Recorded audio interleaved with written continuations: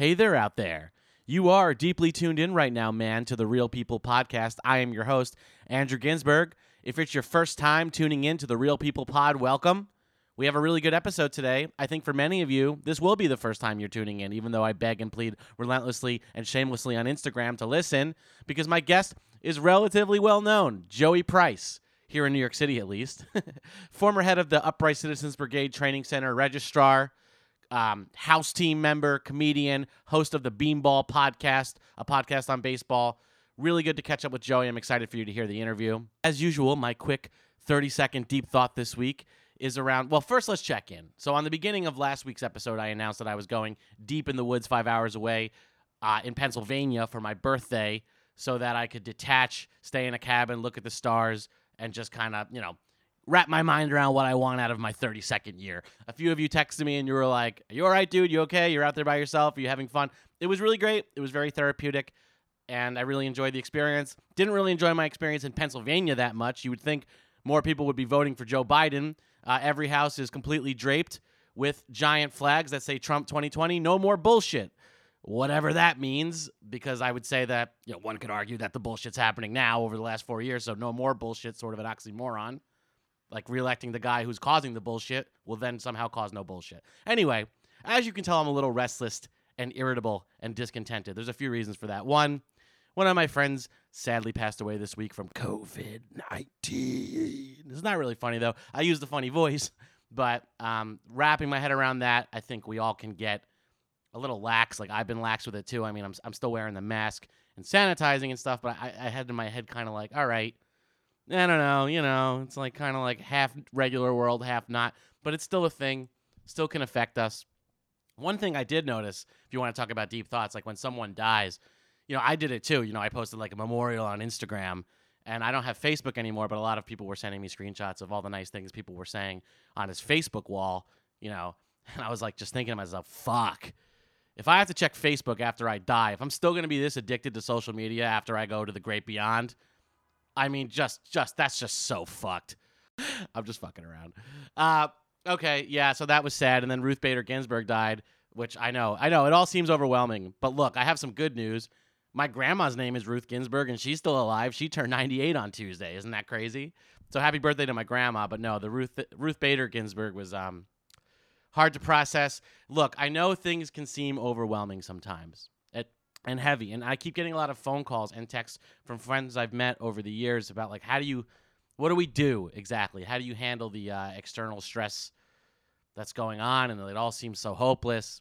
And I really came to some simple advice recently that I've been, channeling within myself and articulating to everybody that I talk to is like, there's not a ton that we can do about this external existential threats, right? Like climate change, Trump being president forever, the Supreme Court justice being conservative for the next 100 years. Like, I know it does seem overwhelming, but what we can really control and what we can really do about it is just work on ourselves, like work on our internal happiness, find peace and light from within and grow it and figure out what makes you happy and how you contribute in a meaningful way to change.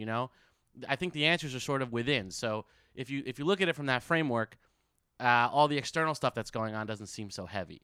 So just work on yourself, focus on yourself. I'm doing it. Trying to just, be healthier, exercise, meditate, and that makes me feel better about the world at large. Because at least, even though things are shitty, if you're focusing on yourself, you can participate in the dance in a more meaningful way. Like you can have joy. And I guess my I guess is a 60-second deep thought now, but what I want to leave you with is a quote that's helped me a lot. I think about it a lot. It's not an original quote, so I'm going to regurgitate it, but something to meditate on and think about is like, okay, sometimes when you're just in your problems and you can't really see how you're going to get out of it, and it's like anxiety and stress and fear and depression and just everything seems like this like darkness all around you and you don't see the light at the end of the tunnel. Just have some faith that eventually you'll zoom out and you'll see that stuff all around you that you couldn't see your way out of is a cloud. And when you look at it from a zoomed out perspective, you'll see that there's a whole blue sky around you on the horizon. And once you can identify that these problems are a cloud, you can simply watch them float away. And then you have the whole blue sky to be excited about. And I do think we'll get there as a culture, as a people, and within ourselves. Just think about the blue sky. So that's my deep thought this week. Let's get this thing off the ground.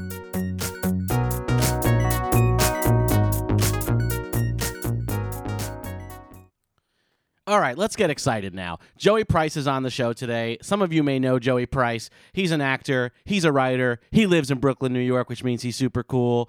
He was a teacher at the Upright Citizens Brigade Theatre since 2015. He worked with the Registrar, and he'd been performing at UCB since 2012. At UCB, he was on the Herald teams Graceland, The Enemy, Slamball, and Sleuth. He was a performer and a writer for the long-running UCB show Everybody's Favorite Game Show, and he also produced and directed the public access TV show Deep Space Live. Joey, he started his comedy career in San Francisco, writing and producing original pieces for Beards, a theater company, and sketch group Venture Tech, both of which had shows at SF Sketchfest. Joey hosts the podcast about baseball, The Beanball. He's been in a few commercials that he says are fine. I'm super excited that he's on the show, so without further ado, introducing my man, Joey Price.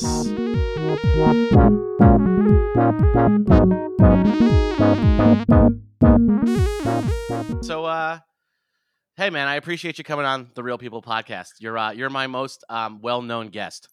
Oh yeah, and I'm famous.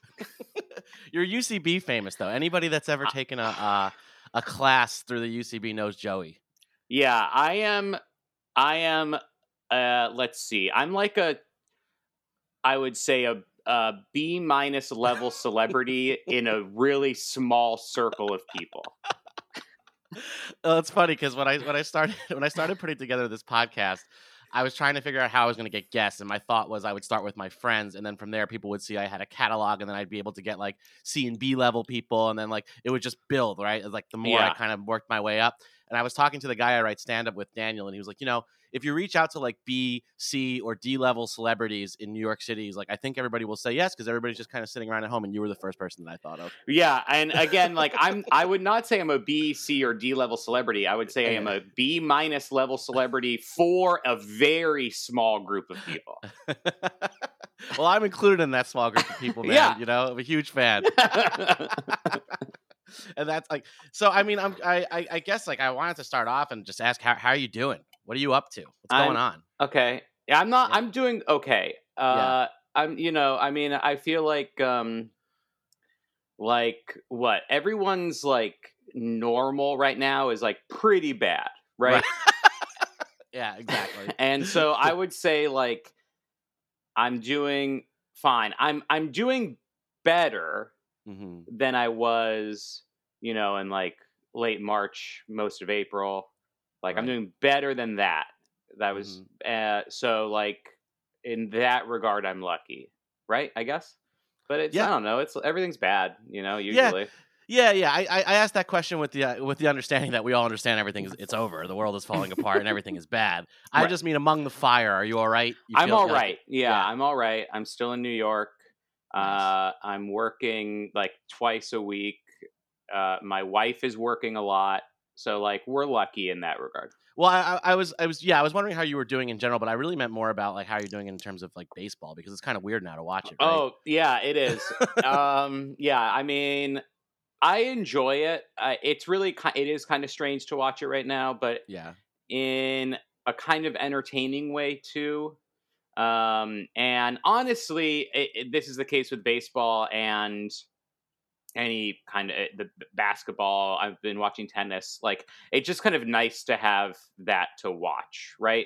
Right. As a thing at least to do and talk about. Are you really into baseball though? I mean, you have a baseball podcast, the Beanball, right? Is it something you like live and breathe? I would say I spend a decent amount of my energy on it. But I wouldn't say that like I'm like crazy. I don't know. It's definitely like it's like let me think. Yeah. Here we go. Okay, so here's like the things I care about the most. Right. This is the answer I was trying to get to. It was a guise of baseball to say, what do you care about the most? Yeah. Okay. Yeah. So here are the things I care about the most. Yeah. In no particular order. Right. Okay. Because I'd hate to have to do that. But my wife, not a list. Yeah. My wife, obviously. Okay. Well, yeah. My dog. Oh. Baseball, board games, and I mean, like, friends, I guess, right? Friends. Sure. Yeah. My general relationships outside of my wife. Yeah. So I mean, baseball's on that list, but I think it's like it's a fun kind of thing to just like focus on a little bit. That's maybe a distraction right now in a good way. Well, I mean, we have on that list. Like my list I oppose many of the things on that list. Not that I'm opposed to your general friends or your wife, who I've never met, but like I was never into sports or baseball, and I hate board games. I'm sorry, Joey. I heard you come after board games on one of your. I listened to an intro of your episode where you talked about board games. Oh, really? And it kind of felt like a personal attack. Yeah, I did that just so you would hear it and know that when we had this conversation, we could talk about that. I'm just not a board game guy. And all right, let me back up a second. Like growing up, my dad was the biggest fan of sports that possibly could ever exist. Like he's the biggest Met fan of all time. And when the Yankees would lose, he would hang up on our garage the New York Post or the Daily News, whatever those papers were, of like the headline of the Yankees losing, not even the Mets winning. That's terrific. And I will say, like, I think if you're a non-Yankees baseball fan, right? If you root for any team other than the Yankees, like all fans feel the way your dad does, unless they're a Yankees fan. And that's great to hear. I mean, I think he did kind of, he was a leader in the movement in that way, but it was really all he cared about, and he loved games too. So you should have been my dad's son. There you go. And my dad loved baseball. He loves baseball. He really loves it.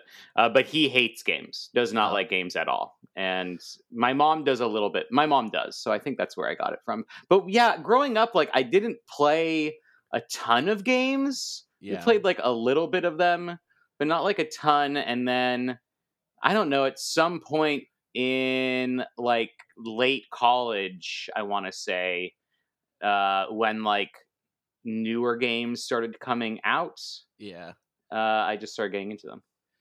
Newer games, so you don't stick to the classics like the Monopoly, right? Yeah, Chutes and Ladders. Yeah, don't do those. I don't do those. So, are you like a Warhammer guy? No, I don't really. Yeah, I don't do Warhammer. Okay, anything it's too much. There's a lot going on. I'm not like also like anything where it's like, yeah, you gotta paint your miniatures. It's like, no, thank you. It's the last thing I want to do. Too much. Yeah, you don't want to construct the world. You just want to participate in it. Right, exactly. Yeah. All right. Well, I mean, the reason I'm asking these questions is I'm just trying to get a sense of who you are and how you. I noticed on that list you left off comedy. Yeah, that is interesting, isn't it? And I actually thought about that as I was saying it. I was like, I wonder if that's it's like. And there's one thing I hate, and that's improv and comedy. It's like you're a Scrooge figure now. Or? I think I've become. I think improv. I mean, improv definitely, obviously, would have been on that list. February. Yeah, maybe. Okay. I was gonna say like from 2011 to like 2017.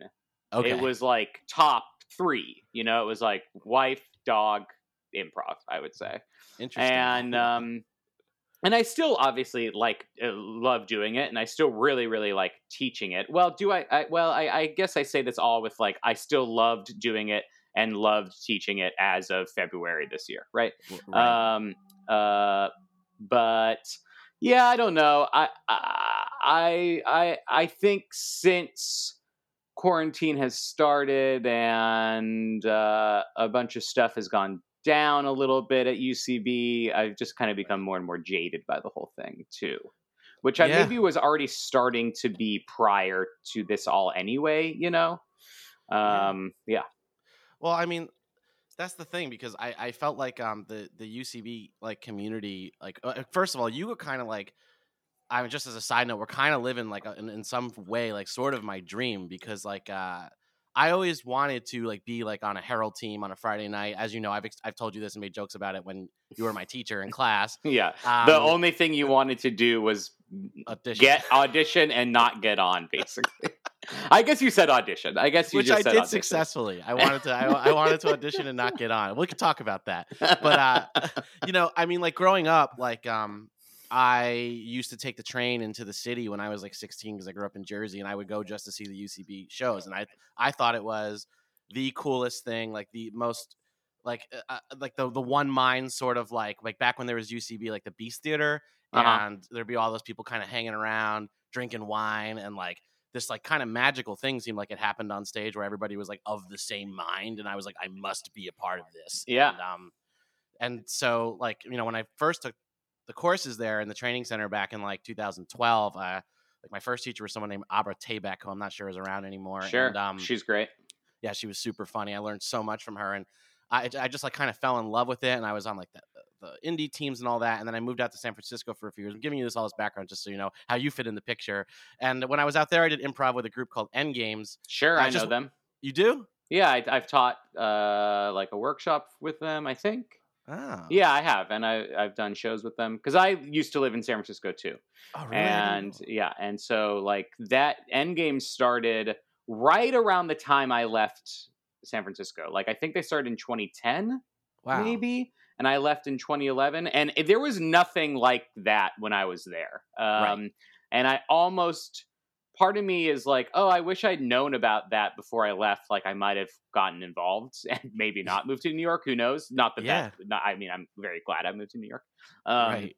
But yeah, they're great. It's a cool place. It totally is, and it's kind of like you touched on though. In San Francisco, I felt like. And so are you from there, by the way? Or are you from? I grew up. I'm from California. I grew up in San Diego, and then I moved to San Francisco for college. And I stayed there after college, and then I moved there. Gotcha. Yeah, I was just like, I always wanted to live in San Francisco. When I got there, I was a bit disturbed that it didn't seem like there was an outlet for like what I thought would be a rich and thriving comedy scene. Like there was stand up, but it was like not like it is here. It was more like, it seemed like it was more like an exercise in learning how to public speak more so than people doing. And maybe this is a jaded, I don't mean to offend people, but that's just how it seemed. And even with improv, it was just kind of like, I don't know. I just didn't get the sense that anybody was like, I'd like to do this with my whole life. And I had this idea that I would come back to New York and I would just like take all the UCB classes again because they all expire. And then I would get that audition to be on a Lloyd team and I would get rejected. And then I would turn on UCB and start my own improv theater. That was my dream. Well, you can still live it. But you had, I used to see someone like you who was teaching there, who was like on a team, who was like well respected in the community. And I was like, this is like seriously like my dream. Did it feel that way to you? Yeah. I mean, getting like, yeah, I moved to New York specifically to do UCB stuff. Right. Right. And so like to get on a team and then like stay on a team and perform with really fun people and perform like on a weekly basis in front of a great crowd. And then eventually get to start teaching. Like it all went like absolutely better than I thought it would have. You know what I mean? Better than I would have imagined it went. I feel like in general, I have like a pretty realistic, like, mindset when it comes to this kind of stuff. And I like rejection for me, like doesn't bother me that much, mainly because I lack a certain ambition anyway. I knew it. Yeah. But, so, yeah, but anyway, yeah, it was great. I'm very, very happy for the time that I, spent there, especially like when I was really living in it. Like it was super, super fun. And yeah. I mean, and now that it's like absent, I feel like that's a vacuum for improv and comedy in New York City in general. You know what I mean? And do you imagine that you will go back into that world? Are there talks amongst you, like the people that were super involved of bringing it back? Or is that I don't know. Yeah. I think that like, to not get like too in the weeds of the details here. Right. Like the UCB as of a few years ago felt like they were really kind of like putting the New York community on the sidelines a little bit. And they would always deny that, and maybe that is like us reading into it or something like that. And I do imagine the cost of doing business in New York is extraordinarily high. Sure. But it just kind of felt more and more like that was the case. And then when they decided, amidst the pandemic and everything, to lay everybody off and to close everything permanently, like we're not going to reopening these facilities, etc. I think for a lot of people, it was just kind of like, okay, I think that's it, right? Yeah. I think like they're not going to come back, even though maybe they like would like to. There's just it just seems so impossible that that's going to happen. Jeez. And so I know, sorry to bring the mood down, right? No. I have a thought on that. Sure. And so it's possible that in its ashes, something will come out of it. But I just think there's so many like unknowns right now with everything. And I just don't think that improv comedy is like the number one thing on a lot of people's minds to like get back up. I think that there are other forms of entertainment that are. I think like in general, live performances, music, theater, I think those kinds of things like are going to have some sort of priority to start seeing at a certain point. Stand up probably even. But I think like for the amount of work versus like ability to like, I don't know, make money and things like that, I just don't think it's going to be a priority for anyone. Yeah, I hear what you're saying, of course, and of course, like obviously with the situation, it's like, what are the things I need to do today? Well, I need to feed my family. I need to find a way to like pay rent. I need to hope my business doesn't go out of business, and I really need to find a way to make sure I see a long form improvised sketch. I get that probably seems at the bottom, but at the same time, like the thought I've been having, and I kind of wanted your opinion on this, somebody who's a professional in the world, like, don't you think? This is kind of a leading question, but like, don't you think that improv is actually best suited to return in this world? Because I feel like when you're thinking about transferring things to outdoors, like I've been thinking about this a lot lately, because I mainly do stand up. I dabbled in improv. I wanted to be a part of the improv world, but I never, I just always was sidetracked. But I do stand up, and I'm like, how can I get back to doing this all the time? And what benefit would it have? And like, to me, like those areas, like, could you imagine going to like, I don't know, Washington Square Park or some park and being like, hey, everybody, we need a suggestion from the audience? And I feel like there's actually like a framework to do an outdoor thing. It would translate really nicely. Like, I know it's not in everybody's brain, but wouldn't it be a fit? I guess, yeah, but I don't see it being any more of a fit than like a stand-up show that is also outside, right? And both, I think, would be like, like who, if you're in the park and you're sitting around, like I imagine it'd be kind of. I don't. If we're talking about like a surprise, like thing, right, happening, I don't want to be involved with that. No, I'm not asking you to join my improv theater. I know. So let me ask you a question. What if you were the star of a pop-up improv show? I think more so I'm just thinking like the origins of this type of stuff were Elizabethan in some way, like they were Shakespearean, right? Like I've heard that Dave Chappelle's mentor was famous for popping up in the park and doing stand-up and drawing a huge crowd. Obviously, you have to be a special kind of individual to do something like that. But could you, I mean, like I do kind of see a future where it's like, what if you created a group, got an audience to show up, like, promoted it in some ways, and then you had an outdoor improv show, and then maybe people would just come watch because they saw something going on. Not so much a surprise. Sure. I mean, I think that, like, theoretically, yeah, but again, I don't know if there's... I mean, of course there is, but, like, I think for a lot of people right now, I just don't know how much of I think that like the people that were doing improv that are maybe still like interested in performance and things like that, I think they're prioritizing other things right now over improv. That again might still be in that kind of artistic lane, but yeah, I don't know. I have no idea. Yeah, I guess it's just not something that I get what you're saying. I mean, it's like if you think about all the things that people used to do for entertainment around here, it's like I guess improv comedy wasn't at the top of the list. Yeah, right. It wasn't at the top of the list, but it was on the list, right? Yeah, right. But I think I mean, we'll see, because there are the Magnet is still, they still have their theater. The Pit still has their theater, right? So eventually those places are going to reopen and try to bring in crowds and in some way or another, right? But I just think the model of these kinds of places it seems like it doesn't work, and there are a lot of problems with the model. And so what you're suggesting is actually good, because it's different than how it has been run, right?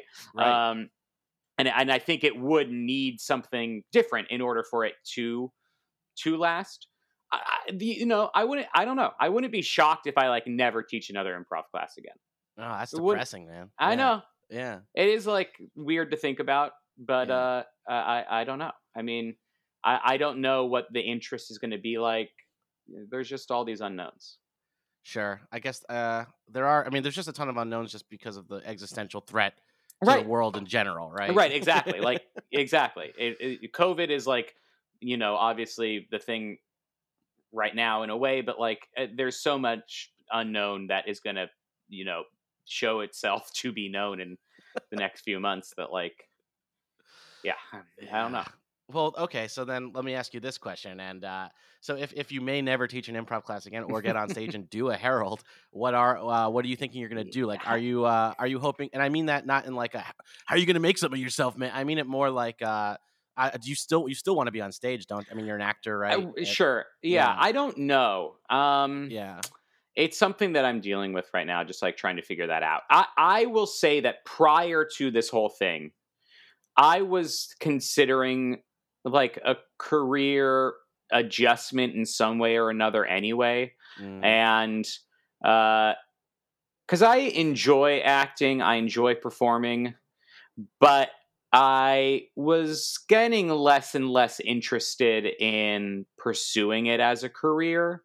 Right. Just not even because I failed at it, although you could argue that I did, right? But more just kind of I wasn't really interested in the rat race of it, I guess. Yeah. And that continual pursuit. Yeah, the politics, just everything around it. I just kind of was I don't know if I want to be in that world in that way. So I for a while I was thinking oh, maybe I'll try to transition to some different part of the arts, direction or production management or something like that, development. But even that, but now it's well, does that make any sense at all? Right. After everything like this.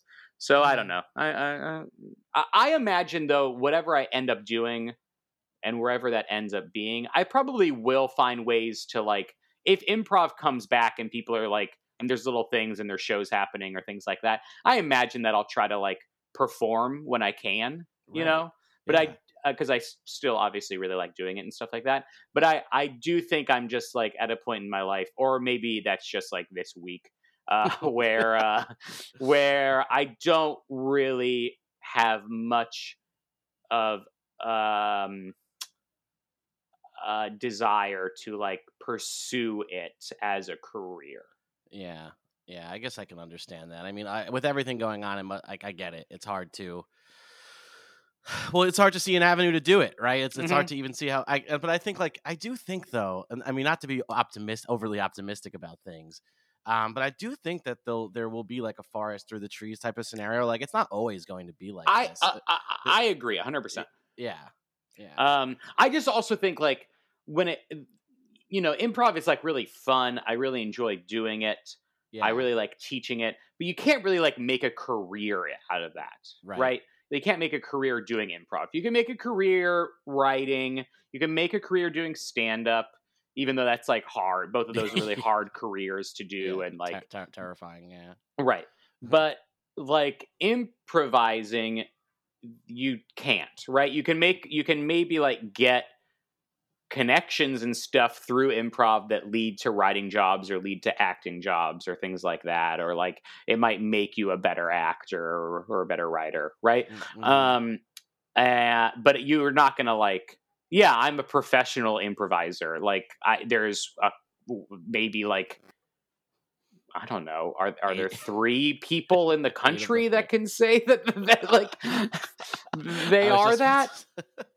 Well, I mean, I don't know though. Like, again, not to kind of push back and be like, let's be a bit more optimistic about it, but it's like, if you think about like, Second City in Chicago, and like I just think of these big brands like this, like traveling improv groups, like even yes, and not to say like I know like the UCB sort of is. I'm not. I use elitist in like this sounds cynical, but I don't mean it to be like that. They have their own idea about improv, but even something like short form, like Whose Line Is It Anyway style improv, you can't argue is like it is embedded in like the American psyche and the consciousness of something people think is funny. I think that there's probably room for like a big city to have a big branded improv theater troupe, something to disrupt it. You know what I mean? I think that idea will probably never go away. But yeah, as a single individual, I can understand like how would I become a professional improviser? What does that even mean? You know what I mean? right. I feel like you have to build it yourself with others, like improv. Yeah, exactly. You do, and then also like, and again, I don't know how much we really want to talk about this, but like these big places, Second City, IO, UCB, they have shown themselves, especially in the wake of the Black Lives Matter protests and things like that, to have real institutional problems. Right. And if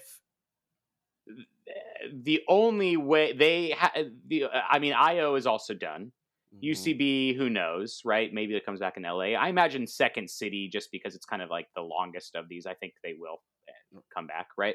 But like they have to do some like major restructuring of how they run things if they want to come back successfully. And so I think the other thing is that like any new thing that comes out of this, like I said, is just going to have to like completely remodel what we come to kind of think of these places as. There are some places around the country though that I think like have been successful in the wake of I don't know, like in the last few years. I feel like there's a place in Minneapolis called Huge Improv. I think even Endgame's a little bit like, these places have improved upon what was like a place like UCB kind of figured out, and they improved upon that model and made it a little bit more equitable for performers and things like that. But I think there's even more improvements that have to be made.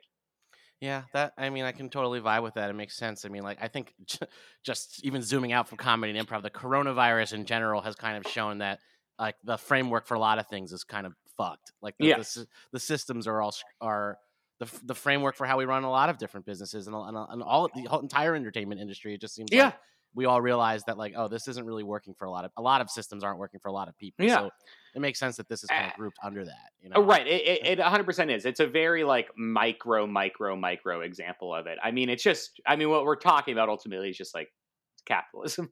And so ultimately capitalism isn't working. Yeah, and it's bad, and we're paying the price for it. Yeah.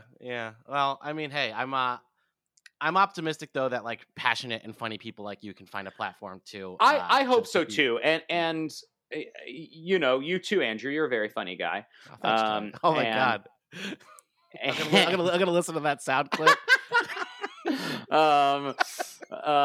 Yeah. So I really hope that like good, funny people who know what they're doing and want to improve upon everything, like, do find ways to, you know, come up with answers and figure out ways to build something. And I there was a little bit of time early on where I was like, oh, maybe like, you know, I could be a part of something like that, et cetera, et cetera. I also think that like, you know, and again, we're talking. This is again like a micro example of problems in general. The cost of something like that in New York specifically is astronomical, and I just don't know how feasible it is, as long as things are being run the way they are on a city-wide level. Yeah, I don't know. That makes sense. I mean, de Blasio, remember? Yeah, de Blasio, yeah. Resign. You just resign, man. Yeah. No, I hear you. And I'm like, and when I do start the outdoor theater that you'll see online that has thousands of attendees, of course, wearing masks, distance in the park, you can call me and I'll definitely give you a slot. Hey, that'd be great, man. I appreciate it. You could be on the no, I'm just kidding. That day will never come. But okay, but let's pivot then. Like, we're kind of talking about the we all understand that these are dark times, and you know what, Andrew, I do want to apologize a little bit because I do feel like I'm being a little bit like doom and gloom about there's the whole there's thing no reason too. to apologize, man. Like, this is like what I want. I mean, this you're not being doom and gloom. This is the reality of the world we live in right now. We're just talking about it. Yeah.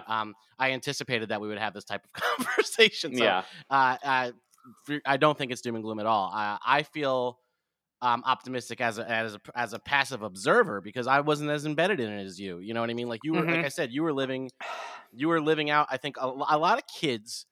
Not that, I mean, I think we're the same age, but like a lot of kids that go through UCB, like, which was kind of funny. Like, when I had to go back to UCB because all the courses expire. You know what I mean? Over years. It was like when I was like 30 and I'm in a class like 18-year-olds, and I was like, wow, I feel like a complete idiot. You know what I mean? Yeah. But that actually kind of quickly goes away. But it does. But even teaching sometimes, like, I would have a class. I think towards maybe one of the last classes I taught was a 201 class where it really felt like every single student was like 18 to 20 years old. Yeah. And like, it was just like, all right, I like, you're all nice. Like, they were nice, good class, Yeah. But like, I felt my age for sure. Yeah, but sure, of course, I can imagine that. But you're the teacher, right? Like, yeah, I mean, sure. like, there is like a level. Yeah, that is. You're absolutely right. You like, can have a long gray beard and a monocle. Right. Like, you're the teacher. It doesn't matter how old you are, for sure. But it's like, when I started like being in these courses, like, anybody want to like practice? It's like, am I really gonna go hang out with a bunch of 18-year-olds? Like, they're like, I know, following me on Instagram. But the reason, and I was like, but then I also think about there's like plenty of people that took classes that are in their like 70s, sure. right? And like, that's an even bigger jump for them.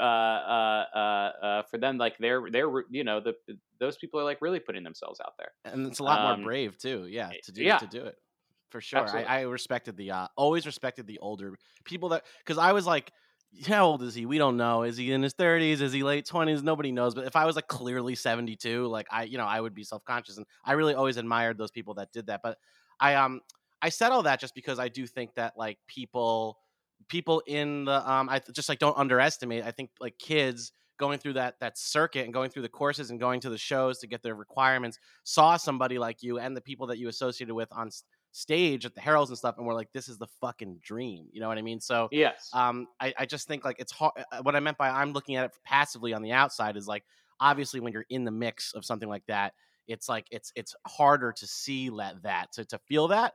But I think for all of us, I mean, the people that ran the UCB as we perceived it, which was, I know, not ultimately you and the people that you worked with, but to us, you guys were the rulers of the thing, and we were like, we want to be like these people, and so that is kind of like, it's just an inspiring thing that you did once. I'm confident that you guys will do it again. Well, thanks, man. I appreciate that, and like, the actual like people I got to perform with and people I got to teach with, and like doing all these shows together, and I have so many like great memories of that, and I do really consider myself to be like incredibly lucky that I got to do it for so long and have such a fun time doing it. And that's kind of where I was saying when I wanted to pivot the conversation a little bit, was just so you got to do it for so long. You had all these experiences. I was hoping we could talk a little bit about, and I had just written a note last night that I wanted to ask you about this, like some of your funniest moments. Like, can you remember like your funniest sketches or like funniest things that popped out? And I know it's such like a variety show question. Like, I don't really want my podcast to be like, so Joey, tell us about the time where you got the biggest laugh. But I do really want to know, because like the great thing to me about improv, obviously, is that it's improv. But what I think people don't realize is like this, like by playing if you're not involved with UCB, you don't understand how like long form, rules and the game works. it's like the stuff that's the funniest is what pops up out of the normalcy of just kind of playing along. And I find that the surprising moments, it's just my personal opinion, are like something comes out of your mouth and it clicks perfectly, and you're just like, oh, that was so majestic in how that worked. And I wanted to know if you had any experiences that you're like, I'll never outdo that moment. That was so sure. funny, you know? I mean, yeah, I'll be curious. Like, I feel like retelling things that happen in an improv scene. Yeah, not funny. Not funny to hear. Yeah, it never works. So this guy's dressed like he's acting like he's a bumblebee, right? And he's running around. And somebody says, "Sting me." I know. But I'll try here. This is an Close your eyes if you're listening. An unexpected fun question. Yeah. So let's see. I remember like a few moments. There was one moment I was on my first team, and I think we were called Graceland. That was the name of the team. Nice. And I think we were at Cage Match, and which is like a one team versus another team show, right? Right. I've seen. Yeah. Just for the you mean for other people? Sorry, I don't think. Yeah, for the listener. Yeah, I forgot. I forgot other people were going to listen to this. I thought this was. Well, I don't know. Maybe they won't. Maybe just to cut out that clip where you said you're funny. Maybe they'll be like, this guy's talking too much about how bad things are. We're not interested. No, never happened. So anyway, there was some scene where like we were in a teacher's lounge, right? Mm-hmm. And there was maybe an emergency at the school, and somebody had like the phone on the wall of the teacher's lounge ring, right? Went like ring ring, like on the wall. Mm-hmm. And a person on my team, John Escrabus, a good friend of mine, she like looked at the phone and she went, the emergency phone, right? Yeah. And so then I picked up the phone and I said, teacher's lounge emergency phone. And like that got a big laugh. And again, it's like, I don't know what is necessarily funny about that. I guess it's that there is an emergency phone in the teacher's lounge, you know? But like that's maybe I think that is like along what you're talking about, which is a moment that is like in the normalcy of this scene that just like goes along with it, right?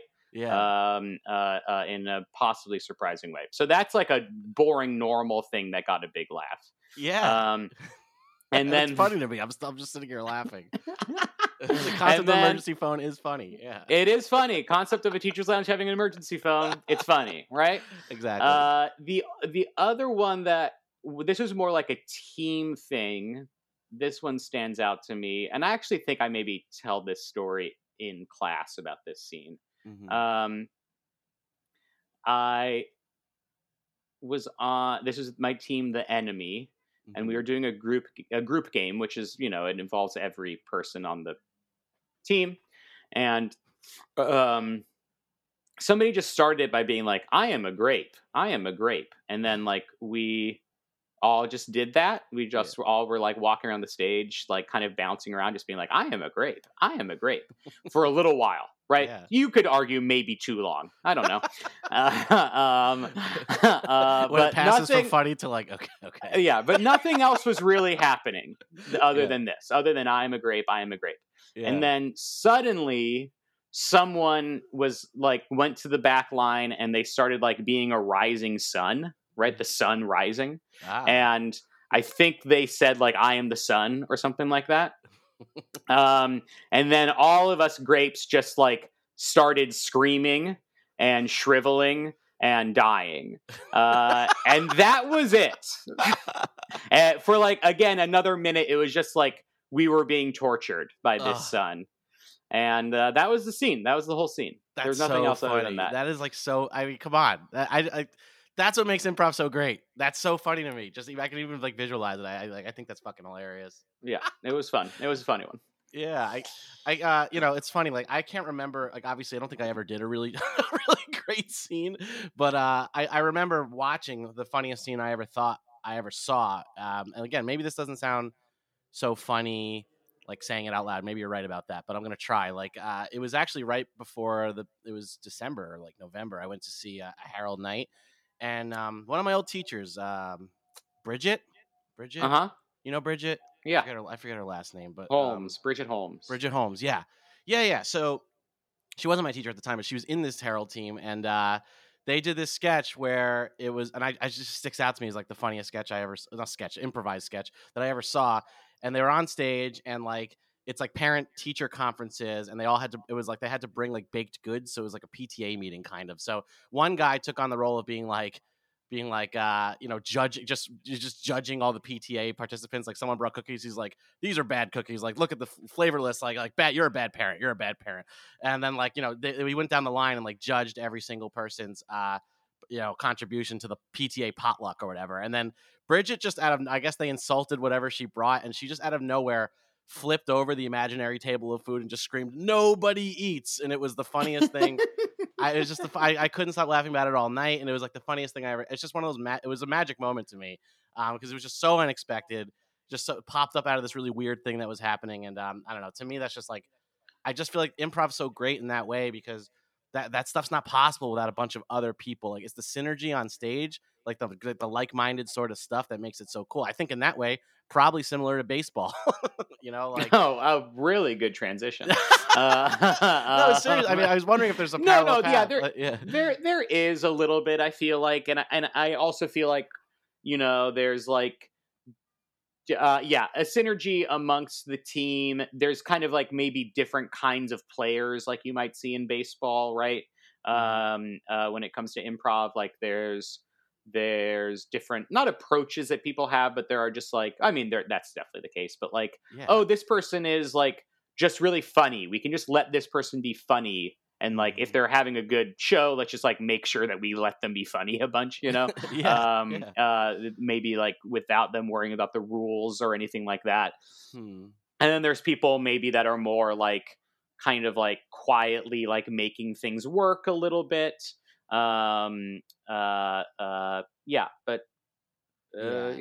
It's like you actually said to me once that like, it's like, it's so important to like be, again, I'm not an expert on this at all, so just correct me if I'm wrong, but like, it's important to like be gifted in a scene. Like, if I'm really good at something and you give me the gift that allows me to do it, like, hey, Andrew, like, you're such a scary, dark executive. I hope you're not upset about this. If you like label me or something like that, to me, like just in the scene, I always felt lost until somebody did that. Then I was like, now I can be this fucking character. You know what I mean? And like, right. And it's not just a gift, like, just to make this point about what, at least the way I perceive improv, it's like, it's not just the gift of getting to do what you're good at in the scene, but it's like the way I felt connected to that is like, I'm going to get the chance to do what I love to do generally as a being on the planet. Like like for this split second, I'm going to do the thing that makes me the most happy within the framework that these people have created, and they've allowed me to do it. And so like, I just, that's like the kind of stuff that I was connected to. And I don't know if other people feel that way about that absolutely. deeply, but yeah, it's cool. Yeah. Yeah, it is. I agree. And like, there's even this extra element where like you can if you play with the same people for a long time, like, what each other are good at. Right. And so like, not that you're like cheating or pre-planning anything or things like that, but it's like, oh, I know that I could like give this premise to this person and they will like have a really fun time with it. Right. Is like an important part of it. And some people are just good at just being normal, which is like, I think, really hard for me and some other people. Like, that's really hard for me to just be normal. I'm crazy. But it's like, it's like some people are really good at just being like, hey, like, I'm normal. Like I always had to like shove down all the insane things going on inside of me to act like a normal person, both in improv and in life. So see, I don't think you're giving yourself enough credit for Andrew, because I agree with you that like that is hard for people. That was always like the easiest thing for me for whatever reason, is kind of like playing the voice of reason and just kind of being myself. But I think a lot of the times the things that I thought you would do that were the funniest were like you playing pretty close to yourself and having like some sort of weird, funny reaction to something, or like a one line, just kind of like thing that you would kind of throw away. Those were the times with you that I would always laugh the most. Well, thanks, Joey. I appreciate that. And yeah, no, I always said that my goal was to make you laugh until you threw up. So if we ever got the opportunity to do that, I would like to try that again. I don't think I ever saw you vomit. Yeah, you didn't. And I would say like, you're funny, but I no one has ever made me laugh so hard that I just throw up. You know what I mean? Like, I don't know if you're going to be the first. If I've never had that happen to me. Yeah. You really think that you're going to be the first, my dude? No, definitely not. I mean, come on. There's so many other people that might make that happen. You know, go watch like an old Steve Martin routine or something. Maybe you'll throw up. I don't know. Like, I appreciate that though. And like I said, I really miss doing it. I have a couple more questions for you if you don't mind. I'd love to keep talking. Cool. So is it just like, I know you as like this improv guy. Do you do other stuff? Do you do stand up? Are you a stand up person? No, you don't do it. I don't do it. Never really done it. I did it a little bit like in college ish. Yeah. But mostly it was always like with, I maybe tried it like once or twice on my own. Yeah. And it was like fine. And then I had like a musical duo kind of thing with a buddy, and we would do a few shows, but that wasn't very long lasting. I feel like as I've gotten older, maybe, but I think just in general, like, I don't know how good of like a stand-up joke writer I am. You know? Yeah. I like can maybe think of premises sometimes that I think are kind of funny. Mm-hmm. But then like turning those into like real punchy punchlines, I just don't know if I'm like that kind of comedy guy. Sure. Gotcha. So you kind of found your lane with improv. Improv, yeah. And I'll write too. Like, I've done some sketch and things like that. Or like, you know, a fuller length show plays or things like that. I find like that to be fun to do sometimes. But yeah, stand up I've never really had a draw towards. Yeah, well, so and that makes me. So, are you more of like? And I'm sorry, I don't even know this, but like, are you more of like an actor, like a theater person, like you know? I guess. Yeah. Like I definitely was as a kid. Yeah. Like loved doing theater as a kid. Acted all the time. Did a bunch of stuff when I was growing up. Then in college, that's what I studied. I kind of went to college not thinking I would study theater, and then I quickly was like, I think that's what I want to do. Yeah. So then I did some in college, but even by the end of college, I kind of was more interested in like writing and directing than I was in performing. Okay. So then after college, I did more of that stuff, more writing, more producing, more performing, more directing. And I would perform occasionally, like in a sketch comedy group that I had. This is in San Francisco. Okay. We would write and perform stuff maybe like twice a year, you know, we'd do something. So not that often. Right. But I was doing more like producing and directing stuff. Gotcha. And then I was like, okay, I think I'd have a lot of fun doing improv. I think when I don't know why I thought that. I maybe would go to improv shows like the UCB would do like Ass Cat in San Francisco. Oh, okay. And things like that. And going to those, I think I was like, oh yeah, you know what? I think I would have a fun time doing this. And so that's why I moved here to start doing that. Gotcha. So that was the kind of I would say when I moved to New York and I started doing improv and I was performing a lot, was the most performing I had been doing in a long time. Interesting. That makes a lot of sense. Okay, so I didn't realize that you were kind of a behind the scenes person. I just wouldn't have got that from your personality, but that makes a lot of sense. You're a behind the scenes person. Yeah, like you were writing, producing, at least. Directing. Writing, producing, directing, and then I was like, I want to focus on performing, and I did that here. Yeah. And then after a certain point, a couple years ago, I went, I don't know. Oh, man. Is this for me? But again, that's not that I don't enjoy it. I do really enjoy it. And it's more like not, just not interested in like pursuing it as a career and dealing with all of it, I think. I can totally relate to that, and I totally understand. I like, even with, it's so hard, right? It's so daunting. Like even with like it's just funny. Like even I've taken a lot of sketch classes, not even just with UCB, like all over. Even during isolation, I don't even call it quarantine because I was literally alone for 12 weeks during that time. Which was fine. Like I didn't hate it. Like it sounds worse. Were you in the city? No. So actually, like my direct neighbor. So I live in the city, but my neighbor next to me in the hall knocked on my door to tell me that she had the virus, like she was over it. And she was hospitalized and like almost died, like one of those cases, you know. Jeez. And I didn't know, so I was like, and she was like, I just want you to know that, like, that I've been all over this building, and like I was like, I seriously had the coronavirus. And then there's like old people in my building, and I was like, I'm gonna try to get out of here. I don't know where I'm gonna go. And so my buddy had he like had his apartment open because he was like away on a trip and he couldn't come back because everything started closing, because I was able to go and just kind of crash there. But then I wound up staying for like 3 months. Where was that? In Keyport, New Jersey, close to where I grew up. And it was nice because it was like on the beach, so it wasn't like I was alone. Like I was isolated, I was alone, but I was also had like a beautiful view of like water. Sure, and, like it wasn't bad. Sure, of course, but that's still hard. Yeah, it was.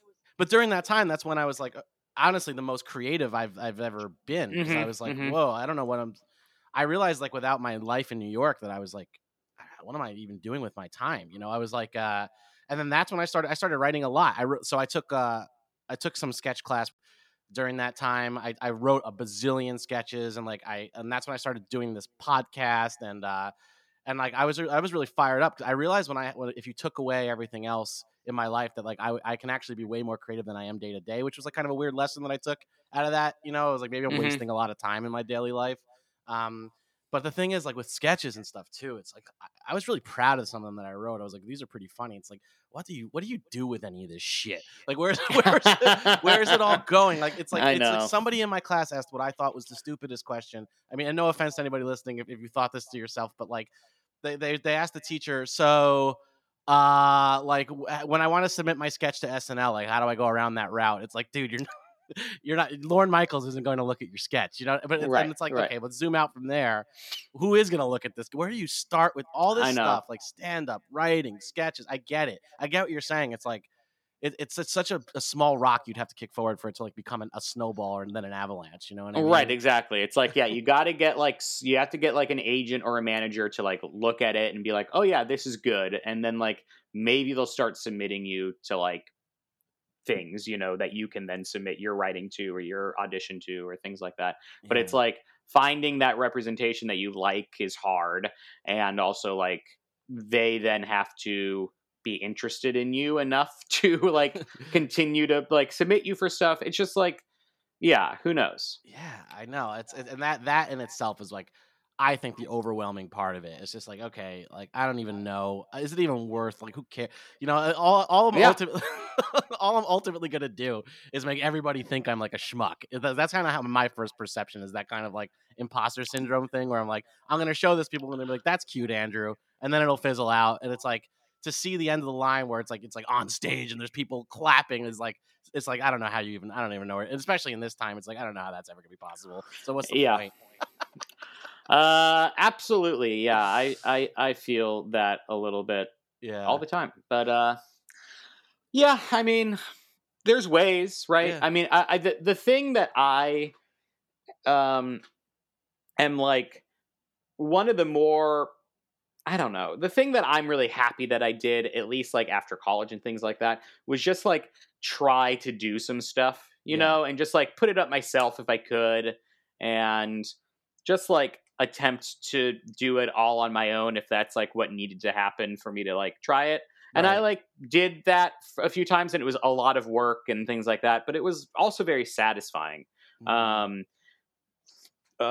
course. I mean, because you're I mean, like, I feel that way with stand up, is like, I'm pretty good at it now in the sense where every time I do it, I don't bomb. You know what I mean? Still bomb sometimes, but like can have at least 5 or 10 minutes that I can do that I know won't bomb. Like, it's tested, it works. Right. And it took a lot of pain to get there, but I like, even like the first time I did it in San Francisco, I like bombed so bad. It was like you couldn't bomb, I don't think, worse than I like you couldn't bomb worse than I bombed. Like, it was like a tourist. There was a bunch of tourists in the room, and they were like foreign, like not United States. And I think like so George Bush or some politician had died that day. And I said something like, I opened up my set with like, George Bush died today, and I started laughing. And then I pointed to some like, you know, old white guy with white hair in the audience went, "This guy knows what I'm talking about," and nobody laughed. And then from there, it was the worst set ever. But I remember I tell that story just because like that. When I got off that stage, though, I was like truly satisfied that I had done. Like I felt like with all my heart that was the right thing to have done, even though it was horrible. And from there, it can only get better, right? So yeah, absolutely. I do think those moments are like incredibly important. Yeah. For like growth. You need to have those kinds of failing moments. You also need to have, like, I think as a teacher, I remember like being told that when I was teaching or maybe being trained to teach or something like that, like that it's important to remember that like students learn just as much, if not more, from their good scenes than they do from their bad scenes, right? So like to make sure to like try to also make sure people are succeeding at the thing instead of just like letting something be bad and then being like, here's why this didn't work. Also, like they learn more from letting something be good too, right? And then talking about why it did work. But I mean, I think those failure moments are incredibly important, and I think it's ultimately like with doing improv or things like that, I feel like by practicing it, you're just trying to like raise your floor as much as possible. You know what I mean? Yeah. Where like, I might not always have high highs, but my lows will be a lot higher than they used to be. You know, like I'll kind of be able to be like, I'll consistently, I can do a fine scene. The worst that I'll do is like perfectly okay.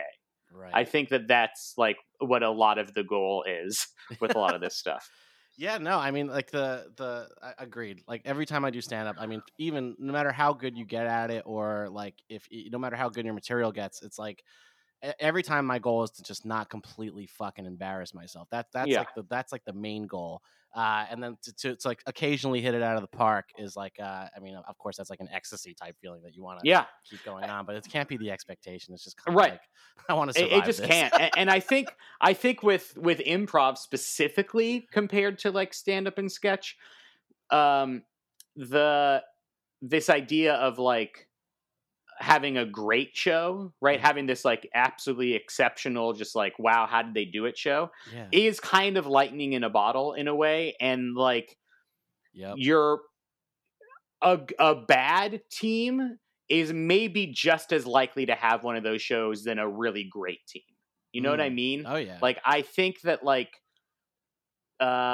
those high highs are like so hard to get sometimes and so just kind of lucky that it's more luck based than anything else. But what separates a really great improviser from a bad improviser is that a really great improviser can consistently be good. Yeah, that makes a lot of sense, and that's pretty heavy actually, because when I think about when I was talking about earlier in the podcast, what I think is amazing about improv, the lightning in a bottle scenario that you just described is what I think, you know, I'm like, that's what I would see, I think, or perceive to see when I was younger and be like, how did they do it? Like, sure. They're all of the same mind, you know?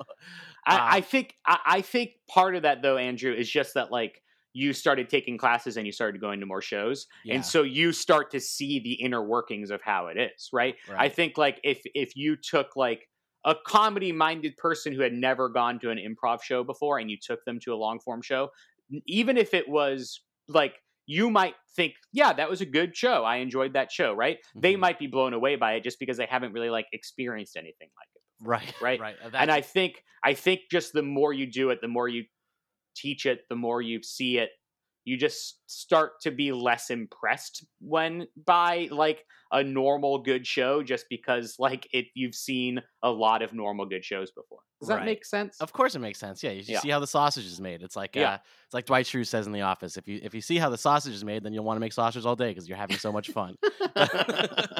But no, I mean that of course that does make sense. And I don't know, man. I hope that we can kind of get back there one day. And I hope that. Oh, you know, I did have one thing though. One thing on this thought that I wanted to just ask real quickly, and it's kind of like a funny thought.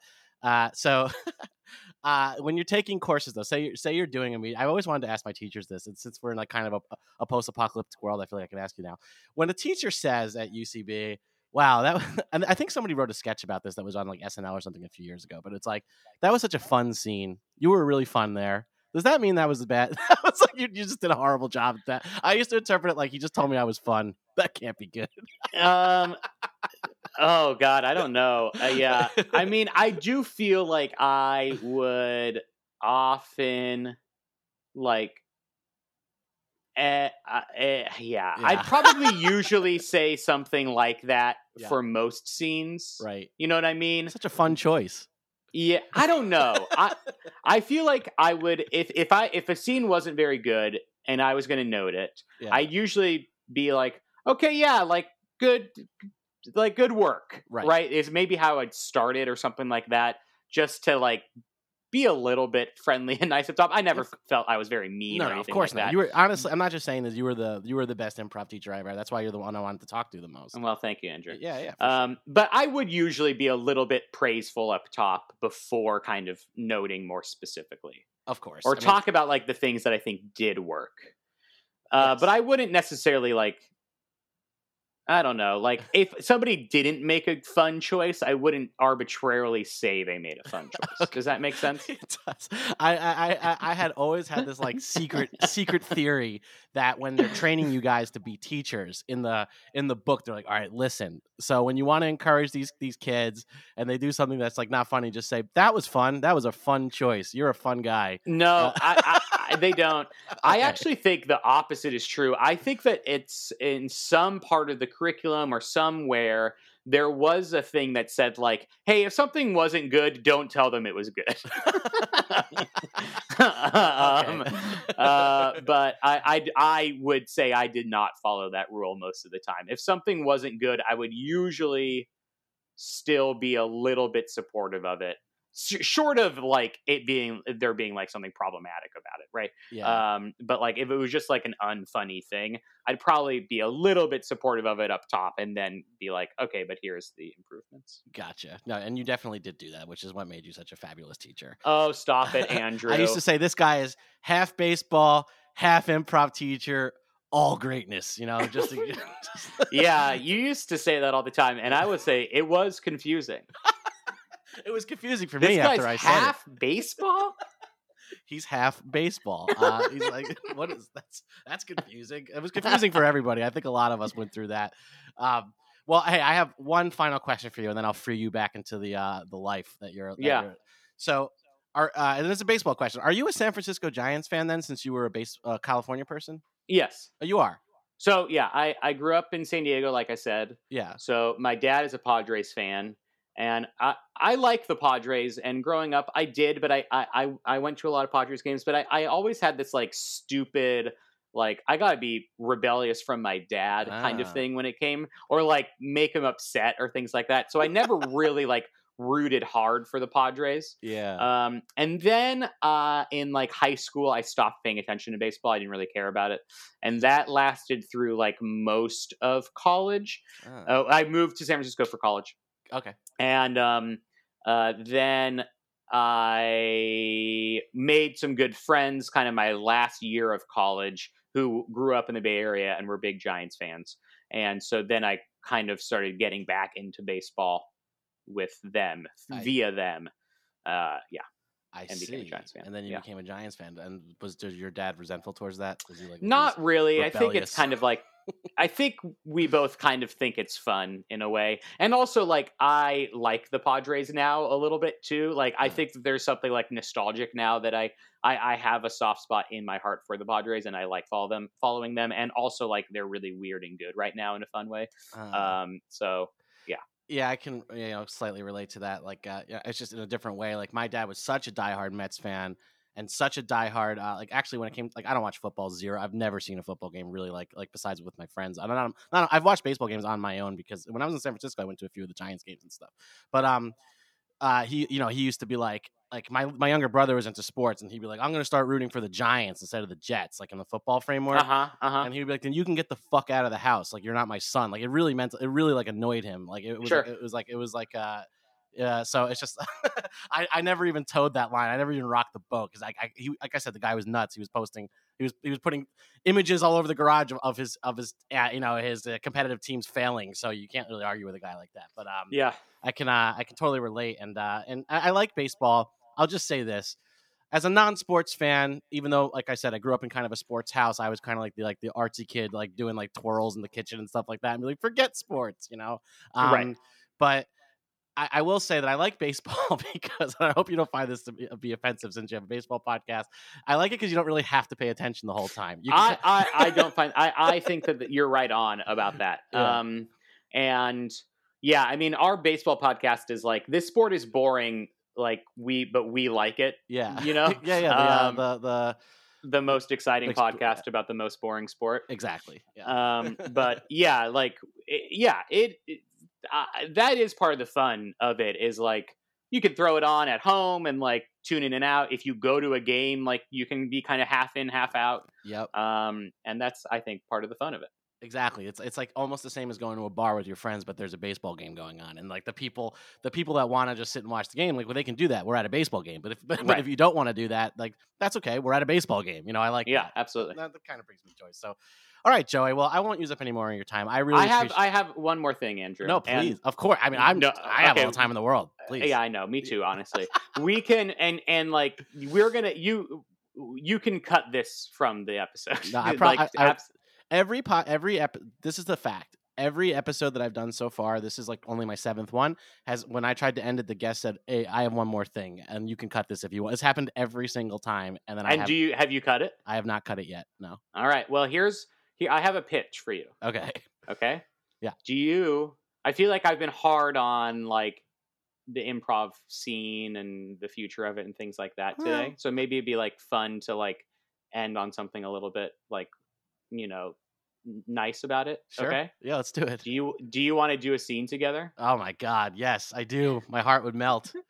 Okay. I'm getting nervous though. We're gonna do it now. No, we're gonna have fun. I have not done we're gonna do it now. Okay, we're gonna do it right now. Okay. I have not done improv in months. Yep. I don't know if you have, but like, nope. We're gonna this might not be good, which is why I am saying you can cut it out of the episode. At the very least, it'll be a fun scene. Yeah. So I'll generate a random word here. Okay. I want you to know I'm nervous, but let's do it. We're gonna have a good time. Okay. I'm on randomwordgenerator.com. Oh my God. Shout out to them. Nice, great. All the people that run that fine website. Yeah. They're in a big office complex in Salesforce building in San Francisco running that. We love you, randomwordgenerator.com. Randomwordgenerator.com. Hey, RWG to the fans, We're going to disrupt the word generation world. All right. Your suggestion is, cross. Oh, man. Or our suggestion. That's our suggestion. That's our cross? Cross. Hey, man, this light has been red for like 15 minutes. I know. Do you think we should? You're saying that we should go? Should we just break the law and just go anyway? I'm not sure if we should. I don't know. I mean, I know there's no cars coming, but yeah. I don't know. I mean, well, like, the law is the law, right? Yeah, I've always prided myself on being a law-abiding citizen. I've never broken a law before. Have you? No, never once. Not once. We've never broken the law collectively together? I don't think so. Name a law.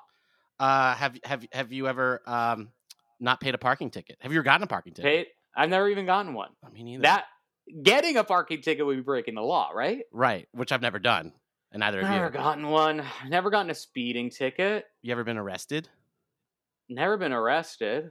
Never been charged with a crime, indicted, or anything like that? I've never been charged with anything, no. Have you ever willingly broke the law but not been caught? I mean, not that I'm aware of.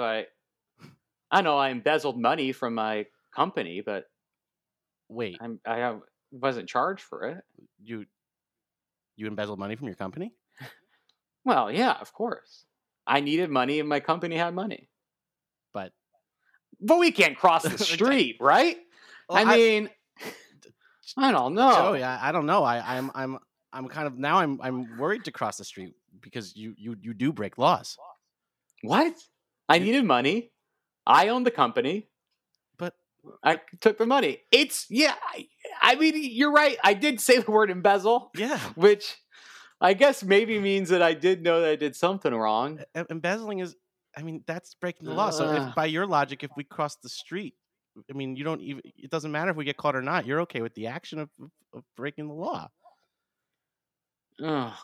Look, Andrew, you're not going to tell anybody about this, right? I don't know. I mean, what did you do with the money? I invested in the dark web. The dark web. The dark web in itself as a structure is against the law, Joey. What? Yeah, I mean, the people use the dark web to buy drugs and to get sex trafficking and. Yeah, it seemed like a good kind of like, I don't know, I could get in on the ground floor. Did you fund terrorism? I don't know. I remember giving a bunch of money to something called Silk Road. No, Joey. What? It sounds nice. Silk Road. They were the ones involved with sex trafficking and terror and Al Qaeda and they were funneling. They were responsible for bombings. No, but all I did was give them money, though. I mean, that's not illegal, right? I think it is if you stole the Can money. we talk? This is, you know what's crazy? What? This light is still red. I know. There's something wrong with our society. And scene. Was that okay? Wow. Really good. Really good. A really good scene. A+. That was the magic firecracker scene that I was talking about earlier. Hey, as I said to all of my student scenes, fun scene, fun choice, Andrew. No, thank you, Joey. I was really actually quite nervous to do that, and fun choice. You made a really fun choice.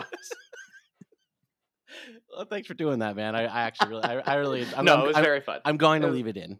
And okay, good. It was fun. I had a good time. As soon as we started doing it, I was like, wow, I don't remember anything about how you're supposed to do this, but that's okay. Yeah.